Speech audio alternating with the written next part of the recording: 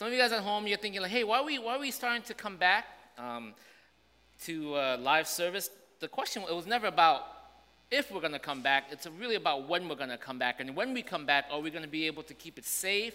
Are we going to be able to mitigate the distances and everything, making sure that all these things are out? The answer is yes, right? We are keeping it safe, and we want to come back because there's something about the gathering, and there's something about the willingness to come here. It gives a sense of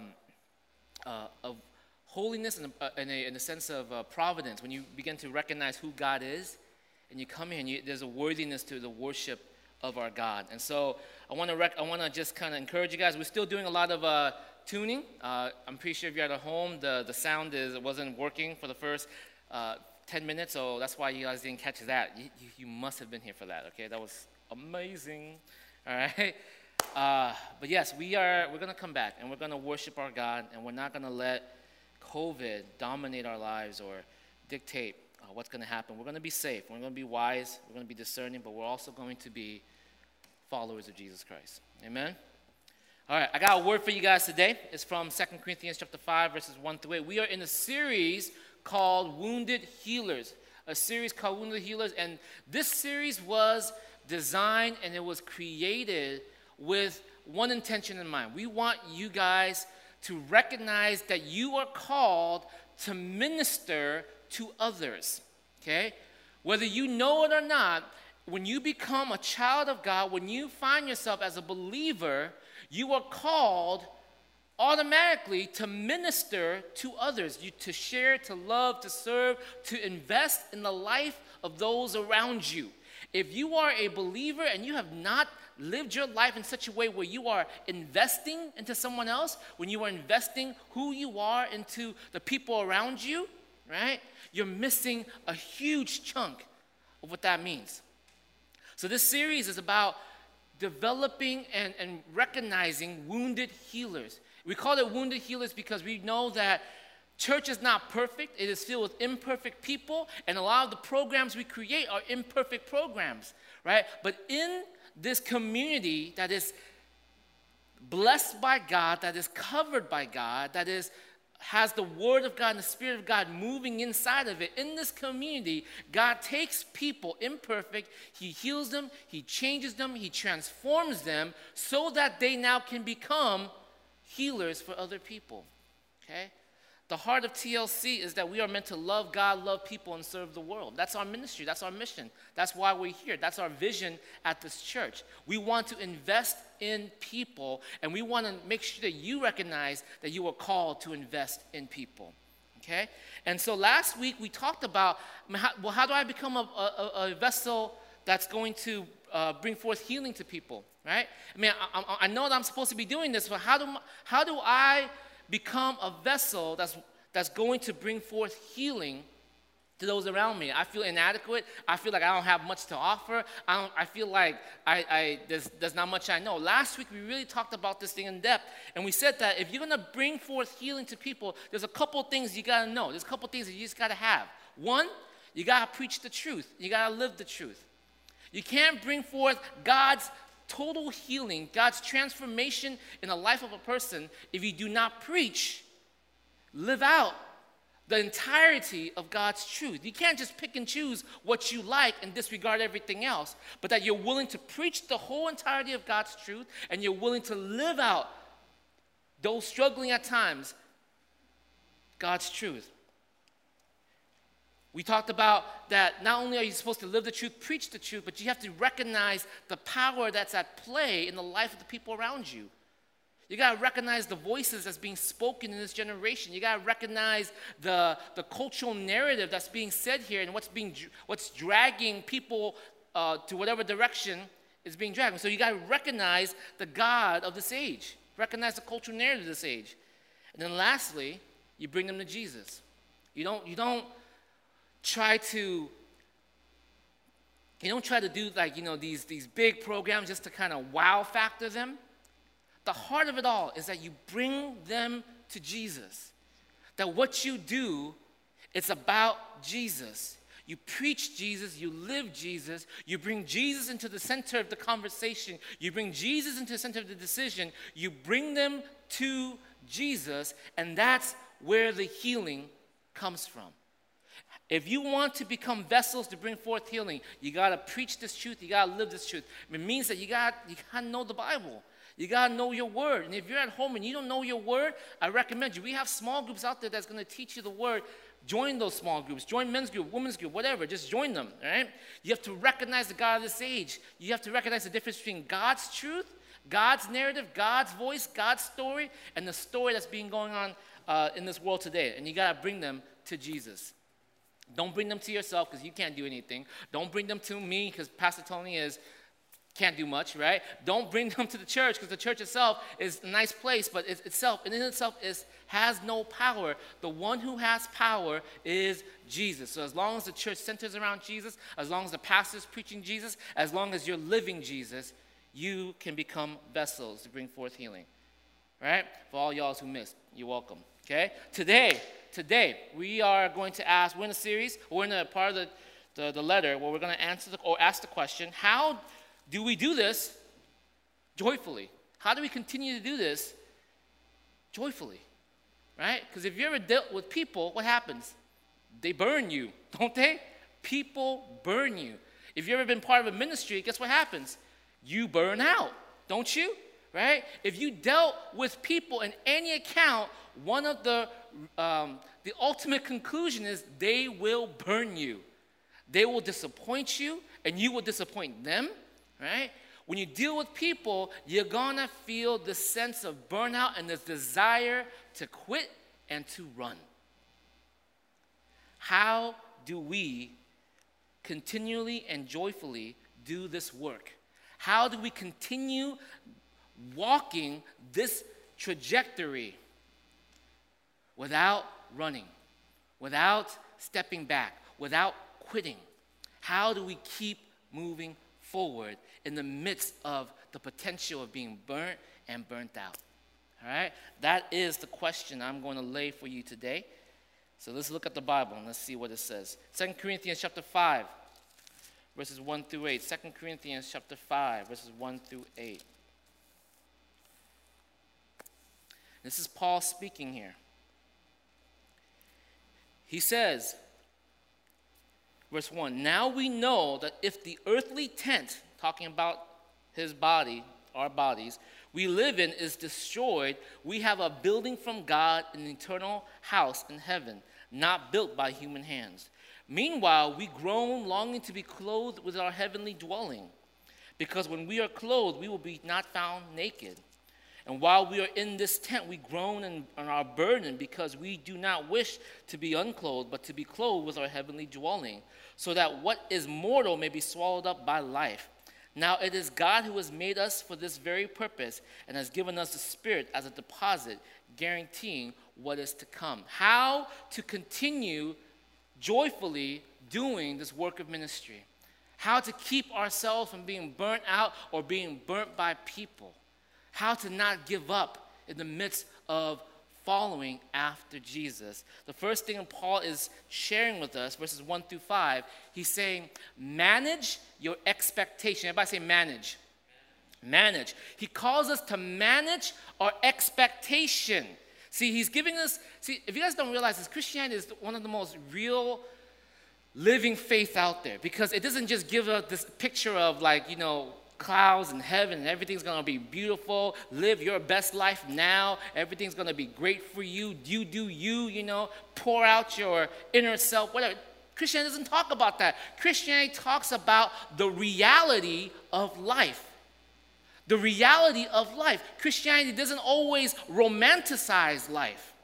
Okay? Paul here is telling you, I need you guys to have real expectations here. I need you guys to keep it as real as possible. I need you guys to understand that when you begin this journey with dealing with people, this journey of leadership, this journey of ministry, this journey of investing into the life of people, there are expectations and you need to manage them well. And it means that you do not romanticize ministry or life. Okay? Paul's saying what? Your tent. You're not a castle, not a skyscraper, not a building, not even a house. You're a tent. A tent can be blown away. If you guys have been camping before and you don't know how to stick that mug down, you know you can get your tent blown away, right? Tent can be ripped. If you've gone to AZ before, you know when it starts raining, it can get flooded, and you are pretty much, if you don't dig that ditch fast enough, your tent is going to be flooded with water. A tent is temporary. It can be destroyed. Look what he says. He says, we live in a tent that is destroyed. Our earthly tent we live in is destroyed, okay? It's not permanent. It's not glamorous. It's not romantic. Oftentimes, we have this romantic ideal of life, which is not wrong. I'll talk to you guys about that in a little bit. But if you're going to seek to continue this work, you got to manage your expectation. Right? What do we know about this tent? He says that this tent can be destroyed. In verse 2 and 4, it talks about groaning. That life is not just about like yippee-dee-dee-doo-da, right? It's not just about happiness. It's just not about you doing great things. Every day is a great day. Live for yourself. Have optimism. There are days when there is groaning that happens. We groan over the things around us. We groan over work. We groan over people. We groan over family. We groan over relationship. We groan because we know that sometimes and oftentimes things don't work out the way we wish, we hope, we expected. Paul is saying you got to manage your expectation by realizing where you're at. You're a tent that can be destroyed. And some of you think, well, Peter, I don't get it. We're Christians. I thought that believing in God is going to change everything. It is. But this is what Paul says in verse 5. He says, but the Holy Spirit is a deposit. You don't got the fullness yet. You got the deposit. Which means what? You're set. Your position, your place, your identity, your status, that's set. You are a son of God. You are a daughter of God. Nothing will change that. But guess what? Because the Holy Spirit is a deposit, you're still going to face failure. You're still going to face disappointment. You're still going to face pain. You're still going to face hurt. And you're still going to face death. Those things are still there. They don't disappear, regardless of what people say. And so you guys got to be careful. When you start hearing narratives that tells us you're going to be great, everything's going to work out, you're going to have things beautifully. God has never promised that for Christians. God has never promised that for believers. Paul is saying when you begin to deal with people, when you begin to deal with ministry, you got to manage your expectation. You got to live in reality of what's happening around you. But that's hard for us, isn't it? It's hard for us because we live in a social media generation, and it's all about romanticizing, right? And we don't manage your expectation. What do we romanticize about? We romanticize what our jobs would be. Some of you guys in college, you romanticize how awesome your job when you're working with your boss who is there for you, who's going to encourage you, who is going to lift you up, who's going to push you forward. You romanticize about your space. You're like, we're in this place where we're going to work together. We're going to communicate together. We're going to deal with each other. It's going to be great. We're going to work in a place where there's going to be drive and beauty. We're romanticizing our work, right? That it's going to fulfill me, and you don't realize what? Your boss is a broken person. He's going to fail you. He's going to give you expectation that you're going to be upset about. Your coworkers, your colleagues, they're not perfect. You can have friends, and yes, things do work out, but there are times when things will not go your way. And the more you romanticize, you get it. I bet you any of us, those of you guys who start working, you guys start realizing, man, this is work. When you sit around your job and you're bored to death, right? Or you start dealing with people and you're like, what am I getting myself into? There are days, I know you know, there are days when you're like, what is this all about? This was not how I imagined it to be. This is not how I romanticized it to be. See, Paul is saying you gotta manage your expectation. We romanticize about what? We romanticize about relationship. Oh, that's a big one, right? Oh, if I got my relationship in, my significant other, all my problems are going to be solved. They're going to complete me, right? I'm going to be able to do things that I've never been able to share or say things I've never been able to say before. They're going to complete me. We romanticize our relationship. We're going to do this. We're going to do that. I'll give you a quick story. I'll give you a quick story. When I went to college for the first time, UC Irvine, okay? So my wife was there before me, okay? Zat. My wife was 1 year before me. We were dating. And she romanticized what a couple would look like when they went to UC Irvine or college together, right? And her way of romanticizing that, I'm sorry, wife, you're here, I'm going to tell the story, right? Where she romanticized it is that we would drive to school together, right? We would wake up in the morning, or maybe get some breakfast, talk about how our days went, and then we'll drive to school, and we're going to have a great time. We'll park. I'll say goodbye. You say goodbye. We'll meet for lunch. This is this beautiful picture, right? And then reality sets in. 7 o'clock, right? Either I drive to her or she drives to me, pick us up. I'm not a morning person, so I'm not talking in the morning. I wake up, I come in, I just knock out in the chair, right? And I'm just sleeping, and she's stuck in traffic, and she's just mad because she thought I was going to come in. It's like, hey, honey, how was your day, or how's your morning? I was like, homie, we just talked like 6 hours ago. Like, it's the exact same thing that's been going on, right? And the whole romantic thing got cut away, right? Because reality sets in, and you realize your boyfriend is a jerk, right? See, we romanticize things and we don't manage expectation. We romanticize about travel. How many of y'all watch Instagrams of people who travel, right? And they send all these beautiful pictures, and we're like, man, look at those backdrops, how romantic, how beautiful. But you don't think about the Instagram husband who has to stand there for 3 hours in certain angles, a certain lighting, and to get that one shot, and who hates life right now. Doesn't matter. He doesn't care about the background anymore. He's just like, please tell me this is the right angle, right? And it's like, no, 2 degrees. Like, what is 2 degrees? I don't know how that looks like, right? But we romanticize that, but we don't see the actual reality of it. We romanticize what life would look like if we were in power, we had influence. So how awesome if I was in a position who can speak in front of people, like a pastor or a leader in the government or in politics or a business tycoon. How awesome would I be if I had that positional place? But we don't think about what? We don't think about the loneliness, the hardship, the tenacity, the work ethics, the pain that it takes to get there. We don't think about those things because we live in this sense of romanticism. And here's the big problem here. The big problem is that we don't manage expectations, so we end up doing what? Chasing after every one of these things.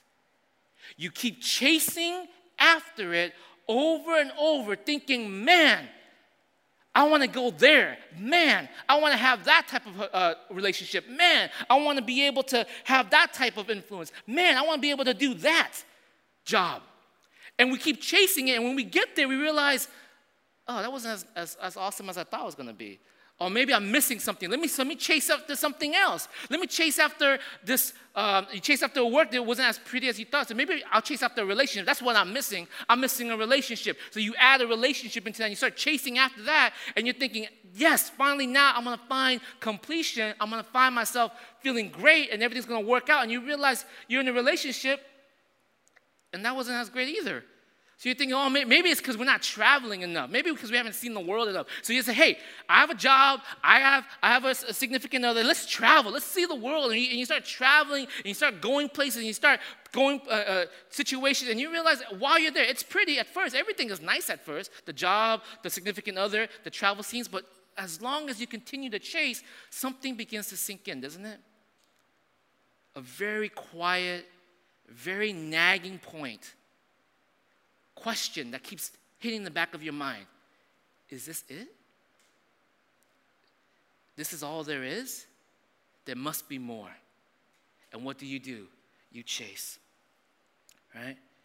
Result is you're constantly either disappointed, a sense of it's never enough, or you go into depression and anxiety because you're thinking, I'll never catch it. I'll never get there.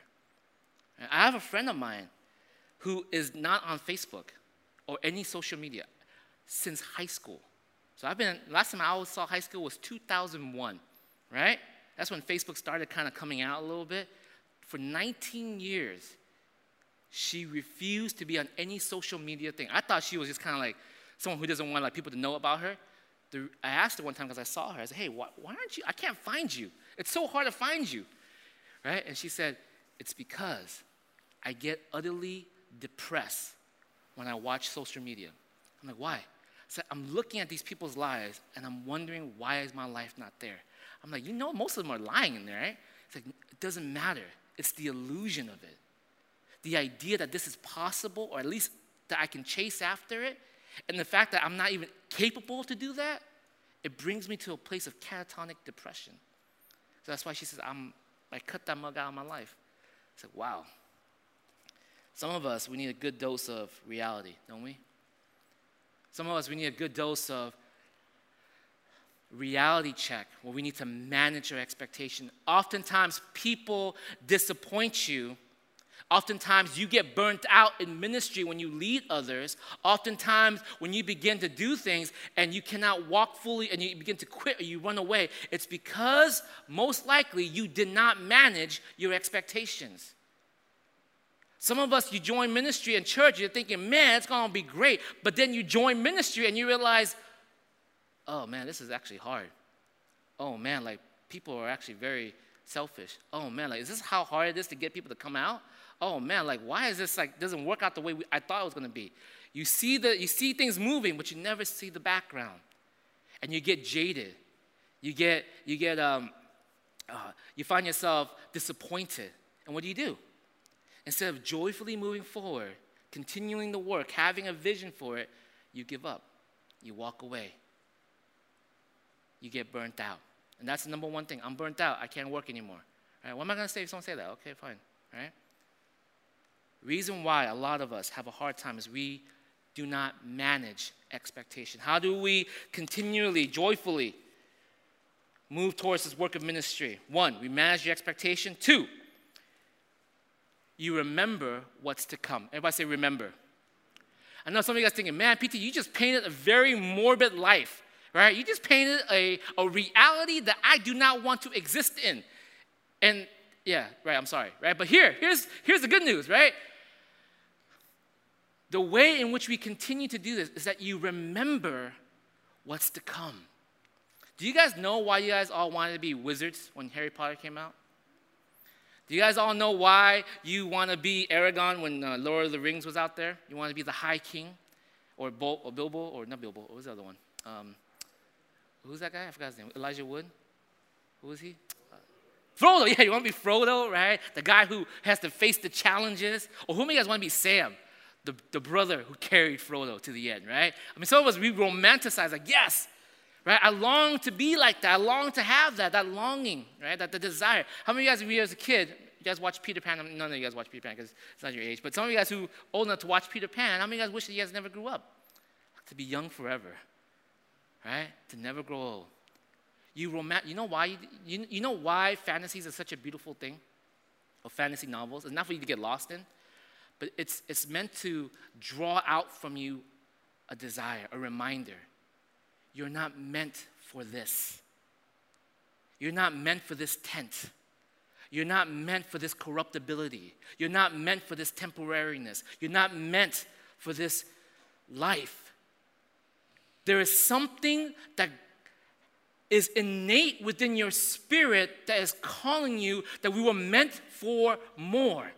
If a baby who understands without even asking that they need milk from their mother, if a fish, when it's born, understands that it needs to live and survive and flourish in water, and if you, as a human soul, realize this cannot be all there is, there must be more, the reality is because there is something more.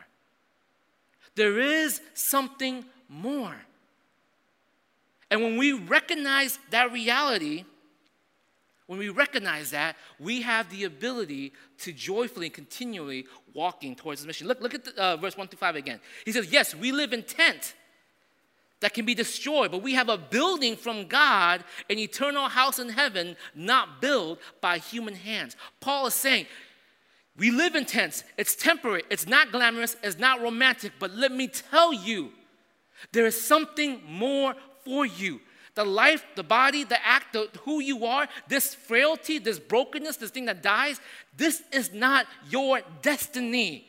This is not your endpoint. This is not all there is. There is something more. You were meant for glory. You were meant for glory. You were meant to see a life that does not die. You were meant to never have sickness. You were meant to see joy. You were meant to live in such a world where there is adventure, there is beauty, there is wonder, there is excitement, there is never-ending glory.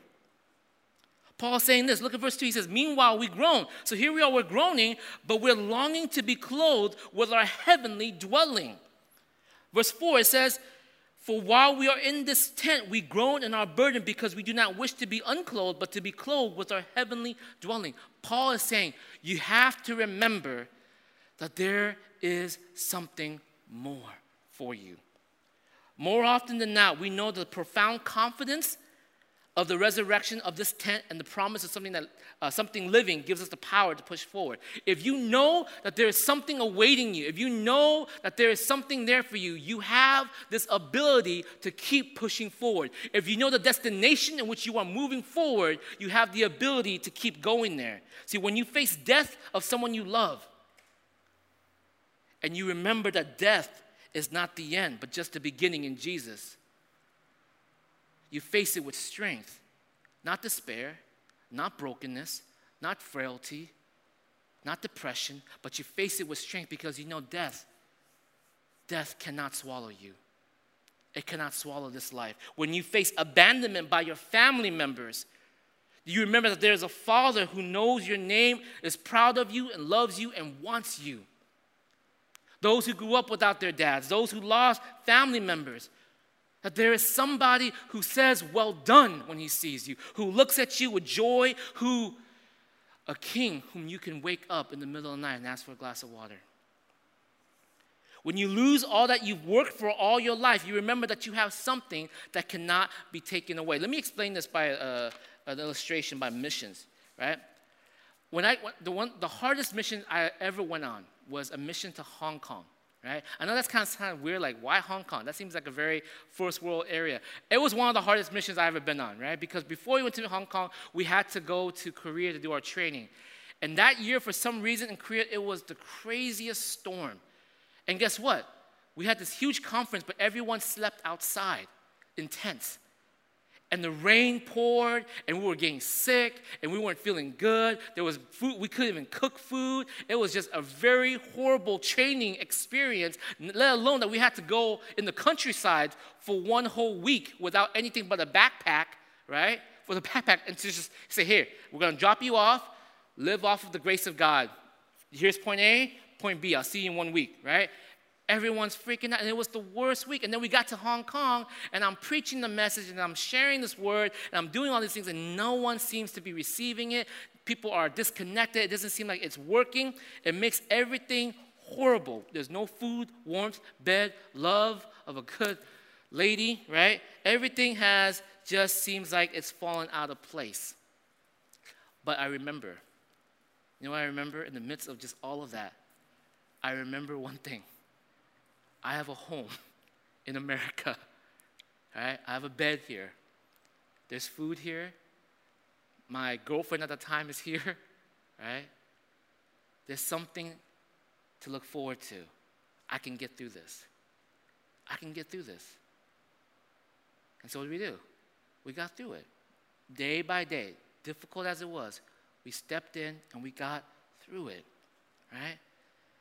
Now, I know what you guys are thinking. You're thinking, PT, you're just trying to describe a false hope, kind of like an opium for the human heart. Kind of like, don't live for today, think about tomorrow, dream about that. That's what religion does.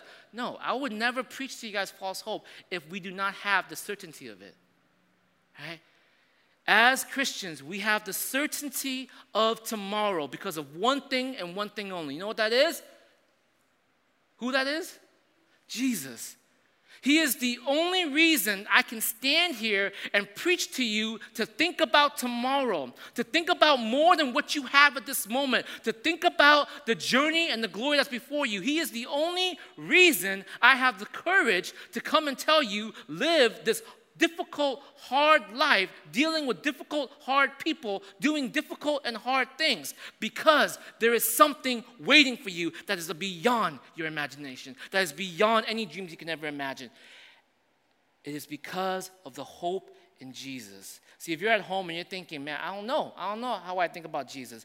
The question I always have to ask you is this: is Jesus who he says he is? Don't worry about what the Bible talks about, things that you're against, like homosexuality or abortion or any of those hot topic issues that you're going at right now. So I can't believe in Jesus because of these things. The question you have to ask yourself is simply this: is Jesus who he says he is? Is he more than a good teacher? Is he more than just a guru? Is he truly Lord and Savior? Did he die and did he resurrect from the dead? Because if he is who he says he is, if he is who he says he is, then the promise is yours. Do you recognize that? If he is who he says he is, the promise is yours. That means that the life you're living here is just like a mission. You are on mission at this moment, and life will disappoint you. Life will fail you. You're going to face storms. You're going to get broken by a tiny microscopic virus that nobody can see but can destroy and stop a whole entire world. Things will happen to you here in this place, but it is not your final destination. Paul is saying, remember what's to come. So the midst when you're dealing with people who have hurt you, who have burnt you, dealing with ministry that is burning you out, you remember what's to come. There is something more. I can face the temporary pain, hurt, struggle, ups and downs, because I know tomorrow is something better.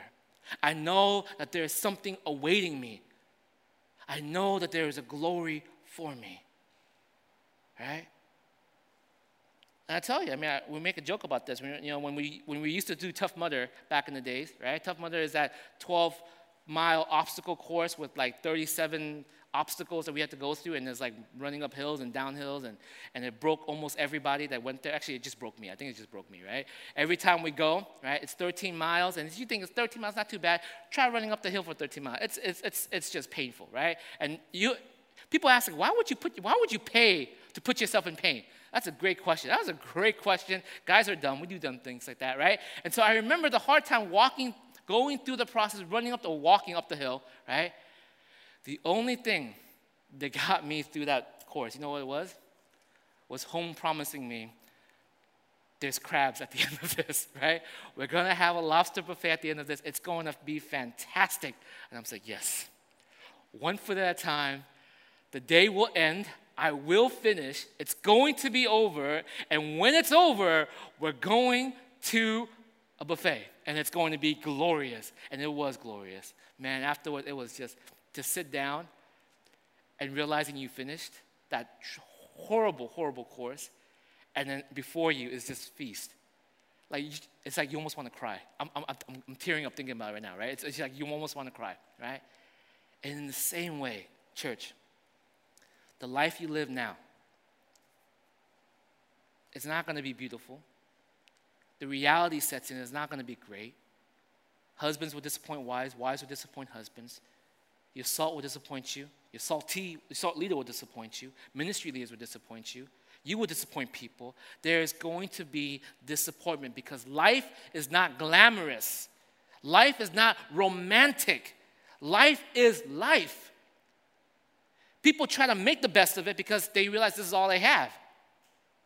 But as a believer, this is not all you have. This is the start. The mission that God has placed you here. It's hard, it's difficult, but when you take your last breath and you cross the finish line and you remember what's coming, you open your eyes and before you, it's beauty. And that's what moves a believer forward. Paul says, I'd rather die, honestly. To die is to gain, he says. Paul says, I'd rather die and be with Christ because that's the best thing right now for me. But I'm going to stay here and do this work. But I'm going to continue to do it. I'm not going to give up, even though this church has disowned me. You know, they disowned Paul, this church, right? Even though this church has insulted me, even though this church no longer respects me, I'm writing you this letter to tell you I love you and I'm here for you and I will not give up on you. I'm going to run this race with you. Why? Because Paul understands how to manage his expectations and he remembered what's to come. He remembered what's to come. And lastly, look at verse 6 to 8. How do you continually to joyfully do the work of ministry? Therefore, we are always confident and know that as long as we are at home in the body, we are away from the Lord. We live by faith, not by sight. We are confident, I say, and would prefer to be away from the body and at home with the Lord. Right? Paul is saying the way he continues to carry his life forward joyfully, not giving up, not walking away, pushing forward, meandering through it, continuing and fighting for it, is that he has this unbelievable desire for Jesus. Everybody say desire. Desire. He has an unbelievable affection and wanting to be with Jesus. Paul has this deep affection for his Lord. So deep that he says, I'd rather be with him than to stay here. Such a deep affection. Why? Why is that affection there? Because Paul understands what Jesus saved him from. You see, a lot of times, listen guys, a lot of times you give up on whatever it is you're doing. When you're in school, you give up on school. Those of you guys who've given up. When you're at work and you walk away from your job to try and find another job because you feel like it's not good enough for me. When you're in a relationship and you drop this person thinking the next person will be awesome. When you are doing ministry and you're thinking maybe this ministry is not meant for me, I'm going to go somewhere else. When you begin to keep running, hiding, using the excuse that I'm burnt or people have burnt me to get away from things, to run from it. Oftentimes, it's because you have forgotten your affection and your desire for Jesus. You have forgotten why or what he has saved you from. You've forgotten what he's done for you. You've forgotten the grace that he's given to you. You've forgotten the identity that he's bestowed to you. You've forgotten who you are in him. You've forgotten your position. You've forgotten your basic standing in God. It's like I share this as one of my favorite ways of explaining the gospel. It's like as if you're sick and the doctor said, you're done. I'm sorry, there's no cure. I can't help you. Count your days, say goodbye to your loved ones. It's over.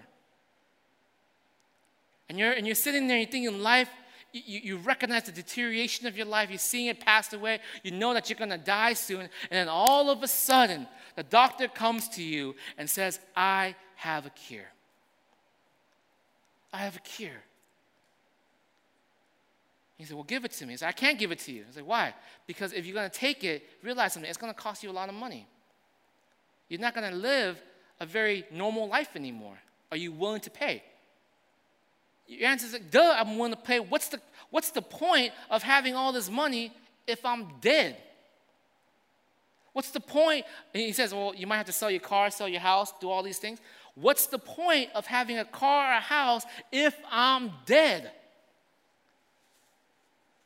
What you don't realize, church, is that you yourself, you are sick.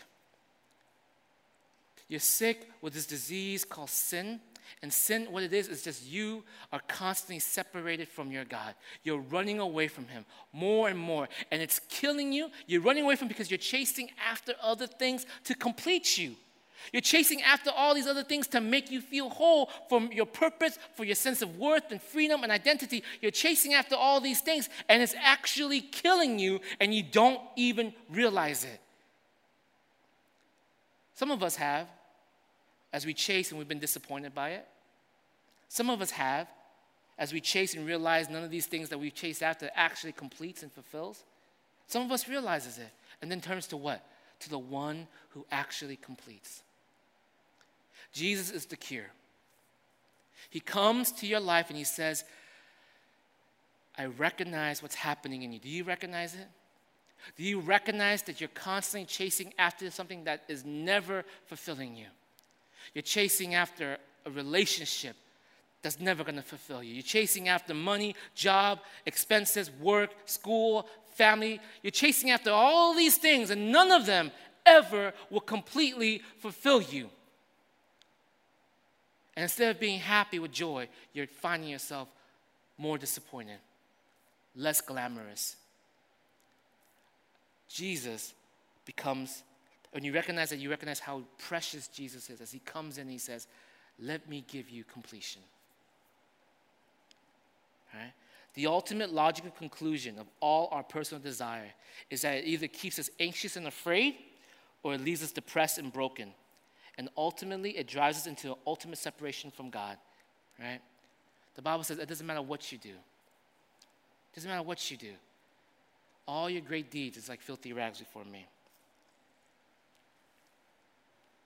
Where is your affection for Jesus, guys? How do we continue to move down this road without losing ourselves to joyfully walk it? Desire Jesus. See what he has done. Remind yourself what he has done for you.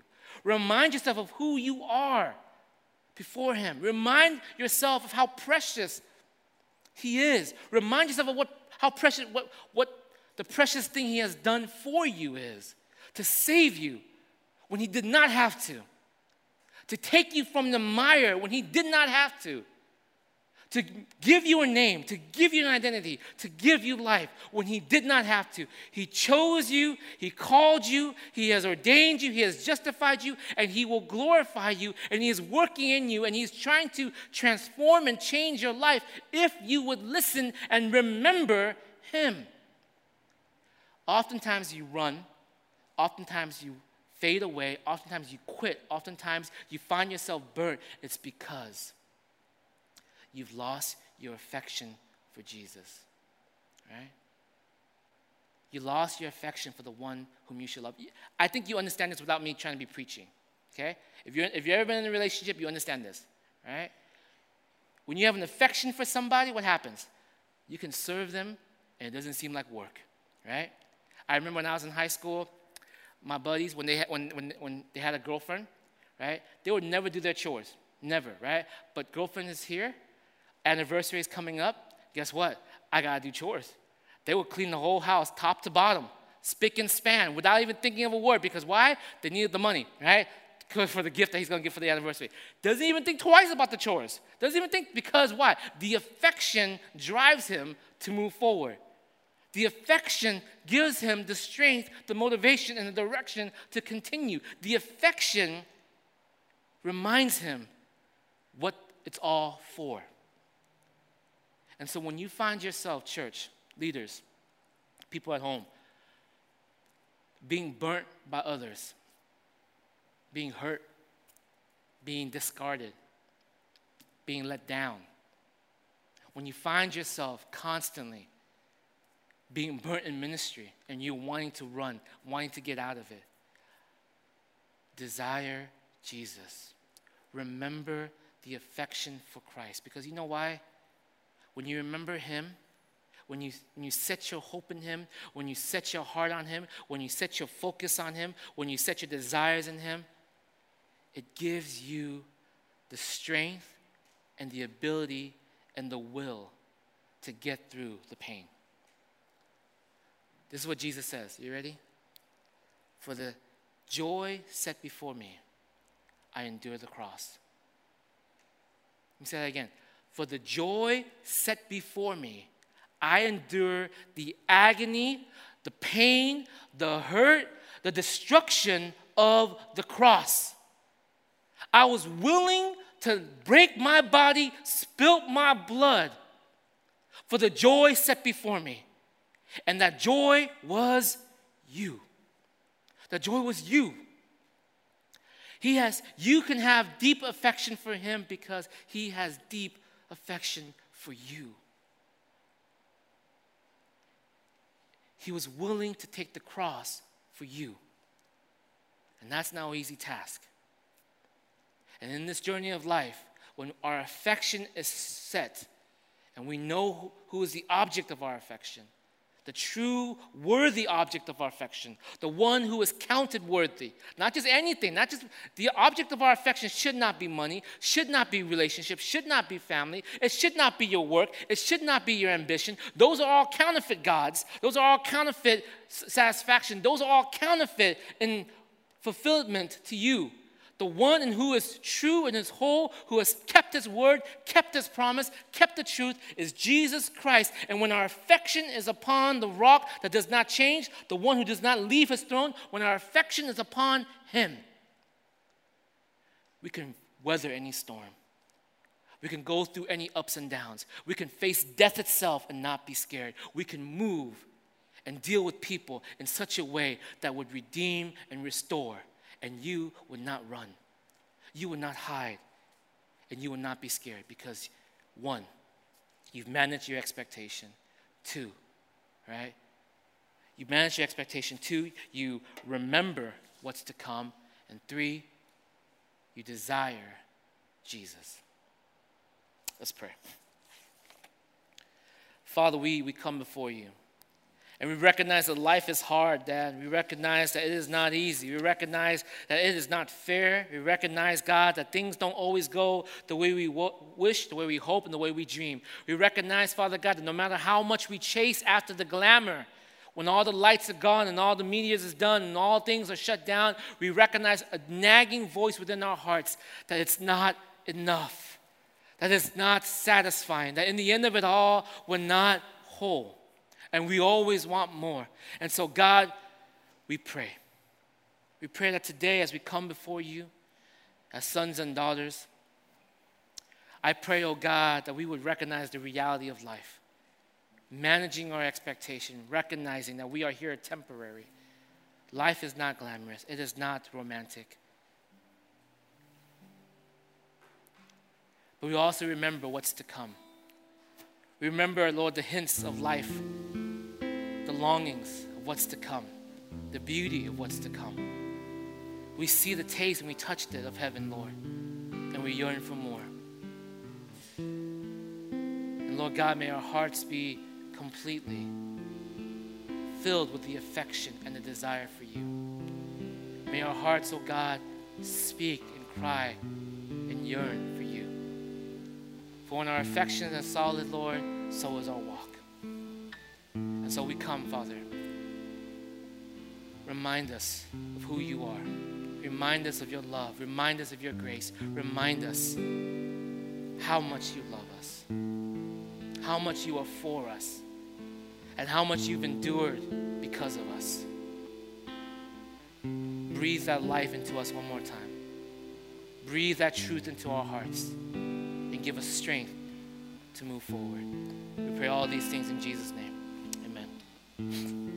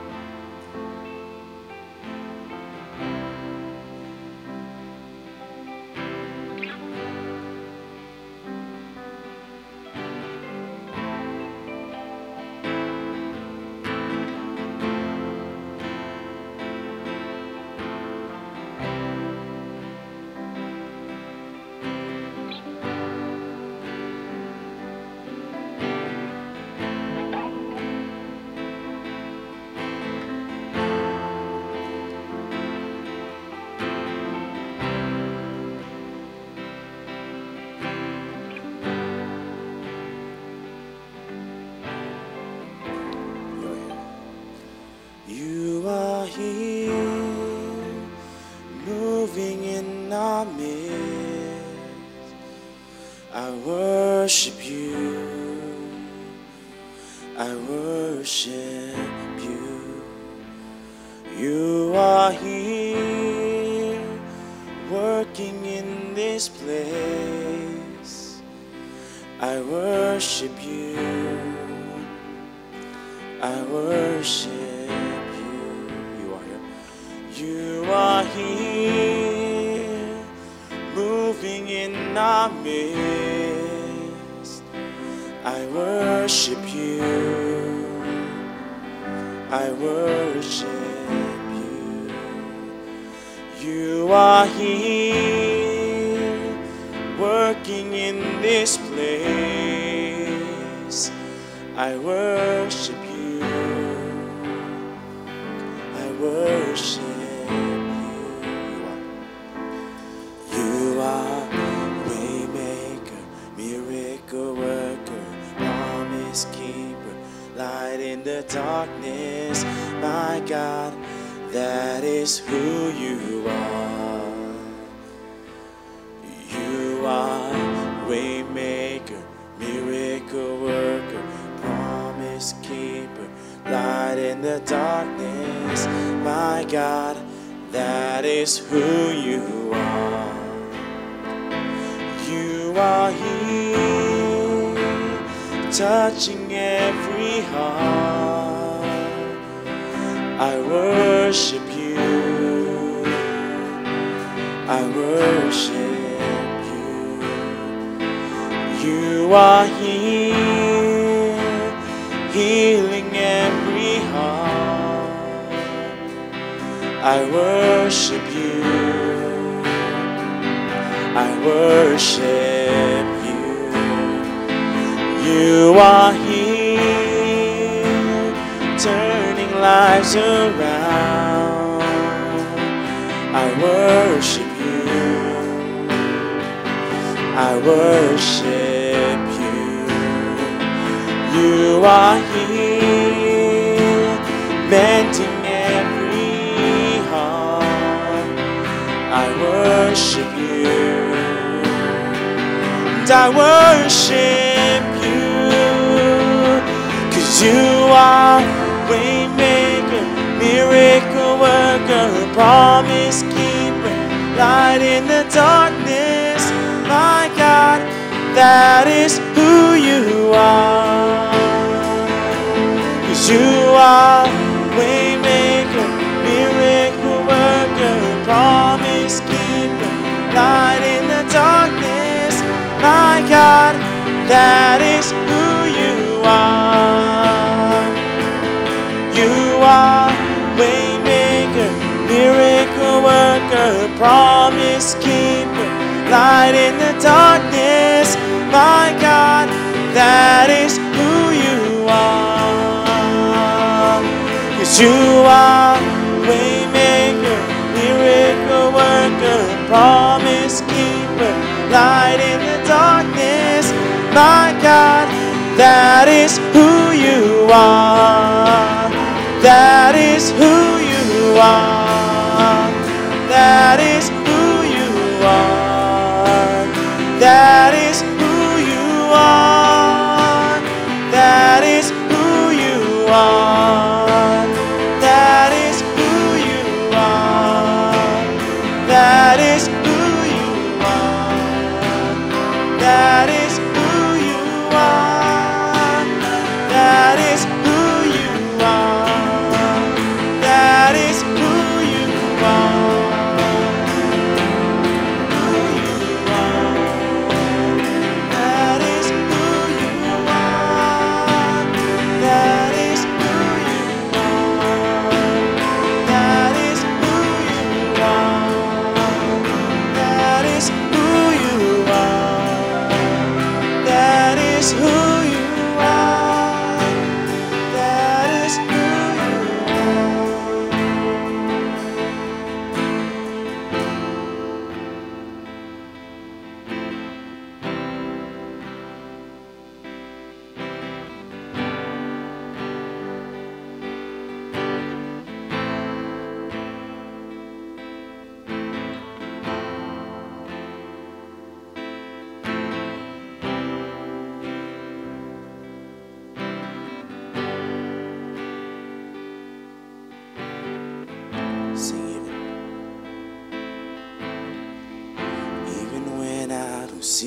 it, you're working.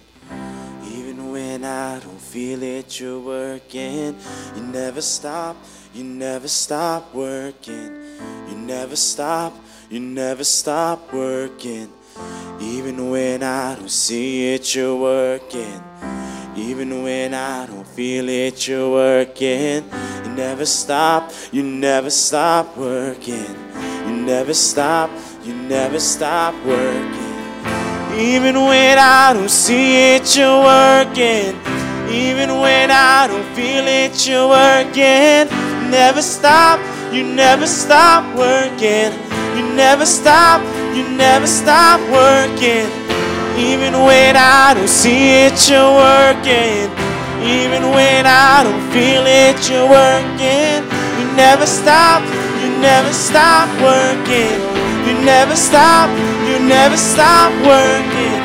Even when I don't see it, you're working. Even when I don't feel it, you're working. You never stop working. You never stop working. Even when I don't see it, you're working. Even when I don't feel it, you're working. You never stop working. You never stop, 'cause you are way maker, miracle worker, promise keeper, light in the darkness. My God, that is who you are. You are way maker, miracle worker, promise keeper, light in the darkness. My God, that is who you are. That is who you are. That is who you are. That is who you are. That is who you are. That is who you are. That is who you are. That is who you are. That is who you are. That is who you are.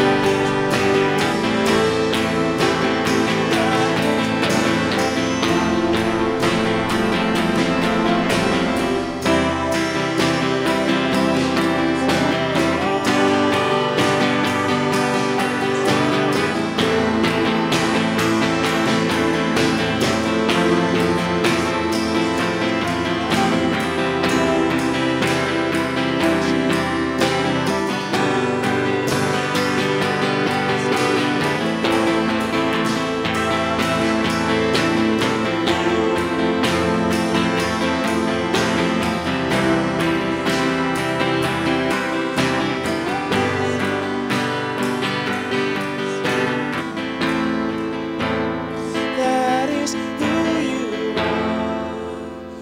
That is who you are. That is who you are. That is who you are. That is who you are. That is who you are. You are. You are waymaker, miracle worker, promise keeper, light in the darkness. My God, that is who you are. You are waymaker, miracle worker, promise keeper, light in the darkness. My God, that is who you are. That is who you are. That is who you are. That is who you are. That is who you are. That is who you are. That is who you are. That is who you are. That is who you are.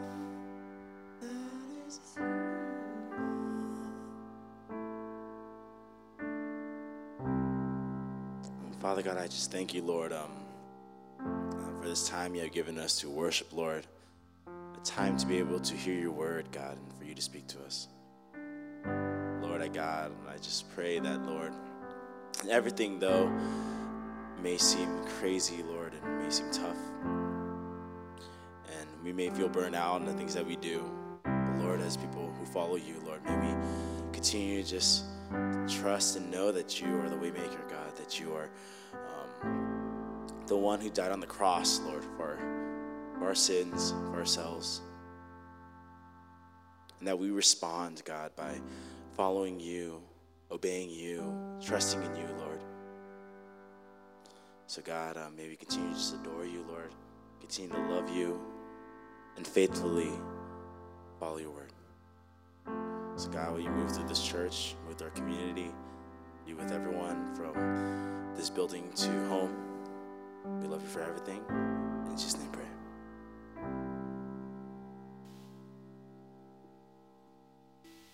All right.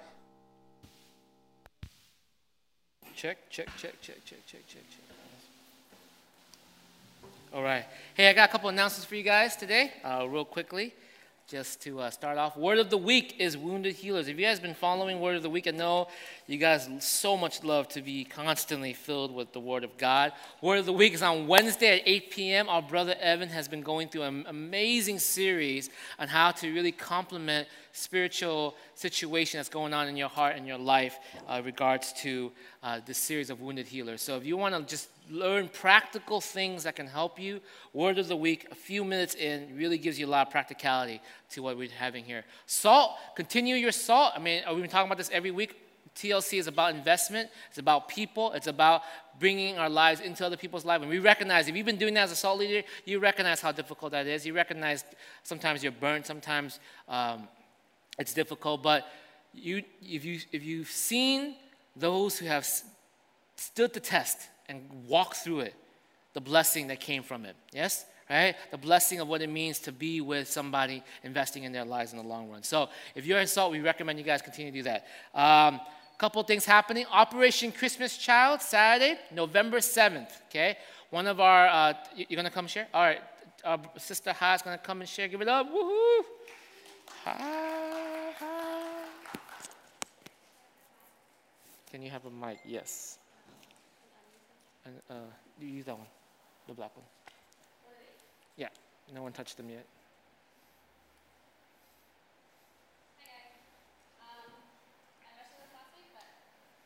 So this year, Source Ministry is going to host Operation Christmas Child. So if you guys don't know what that is, it's from an organization called the Samaritan Purse. And it's one of their large projects of the year where they get shoe boxes, they fill the boxes with goodies, and then they send it out to third world countries for kids. It's stuff like hygiene products, toys, school supplies. So this year we're going to pretty much participate in the same thing. And then, so on November 7th at 7 p.m. in the church parking lot, I want to invite everyone to come out and wrap shoe boxes with us. Sports Ministry is going to prepare food, drinks. We have the shoe boxes already. We have wrapping paper, the labels. We even have pretty much everything that goes into the shoe box. So all you guys need to do is just come out and bring yourselves only. So, yeah. Thank you, love. All right. Awesome. Give it up for that Operation Christmas Child. Hey, it don't matter what's going on in the world. We're still here to serve people. Yes? All right. Our CM is going to be doing a fall fest on Halloween, right? So if y'all don't have any plans for Halloween, and I don't know if you should or shouldn't, right?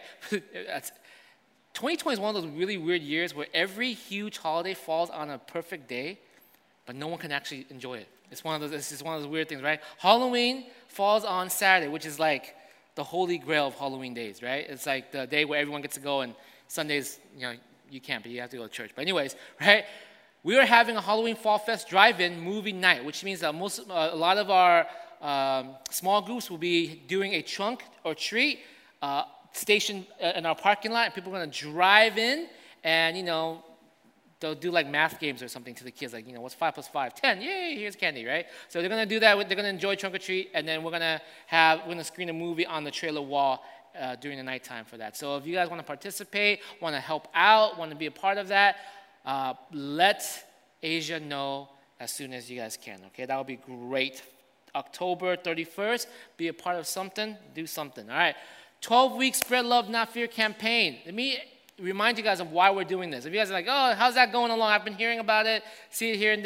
It's been going great, by the way. If you guys didn't know, it's been going amazingly great. The reason why we're doing this is it's to remind you, it does not matter what's happening in the world around us. The sons and daughters of God still have a mandate. Our mandate is to preach the gospel and to live that gospel out, right? And this 12-week Spread Love, Not Fear campaign was a campaign designed by your leaders to get us moving and being a part of that. So you're not too late in doing it, right? If you want to catch up, please catch up. But it is a great campaign that's just step by step, little things you do during the week where you're just building relationship, you're connecting, you're thinking, your heart, your mind, your soul. It all comes part to it, and you're really being a blessing to people, right? So check it out. So do we have a video for that? Yes? Yes, we have a video for that. Check this out past 2 weeks for our 12 Spread Love, Not Fear campaign.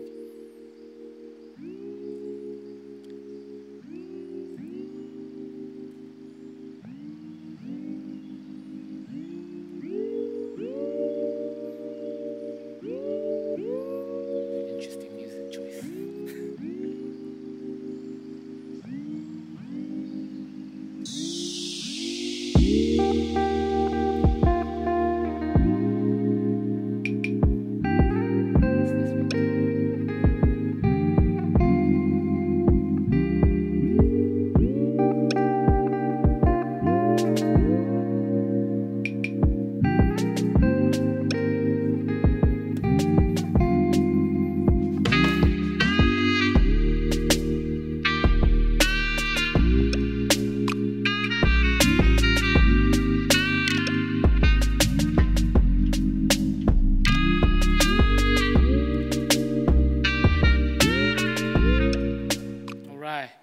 Those are some of the things we have up there. We wanted to highlight that for you guys. It's going.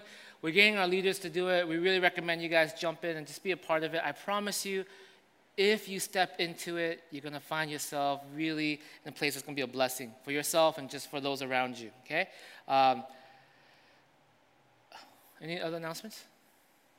That's it? All right. Praise the Lord. Praise the Lord. Hey, we are still doing our soft opening. We probably won't do our full opening until the beginning of next month when we start a new series. But thank you guys for coming out. And if you guys are at home, you're thinking, hey, I don't want to do this online anymore, feel free to come out. We're just, letting people trickle in and see how it is and how comfortable they are. And when you're ready, we're here to worship together, all right? Hey, guys, once you guys all rise, let me send you guys off in a blessing. Would you place your hand out as a posture of receiving? May the Father who gave us his Son, may the Son who gave us his life, and may the Spirit who now lives in us give us the strength, the vision, the heart, and the will to continue the journey of life in its ups and downs, in its disappointments, and its pains. May you give us, oh God, your strength, your beauty, your wonder to move us forward in this journey we call life. We thank you. We pray all these things in Jesus' name. Amen. Go in peace, church. We love you. Spread love, not fear. Have a good one, guys.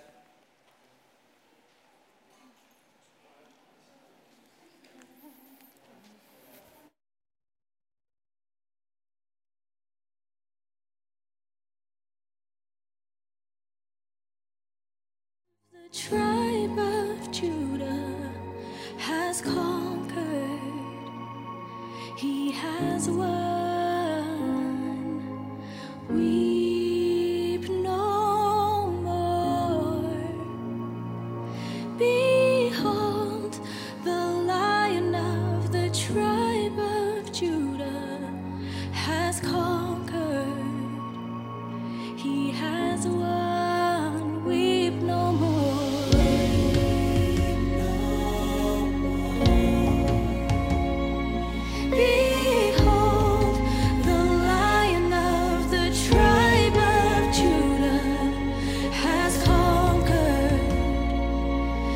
have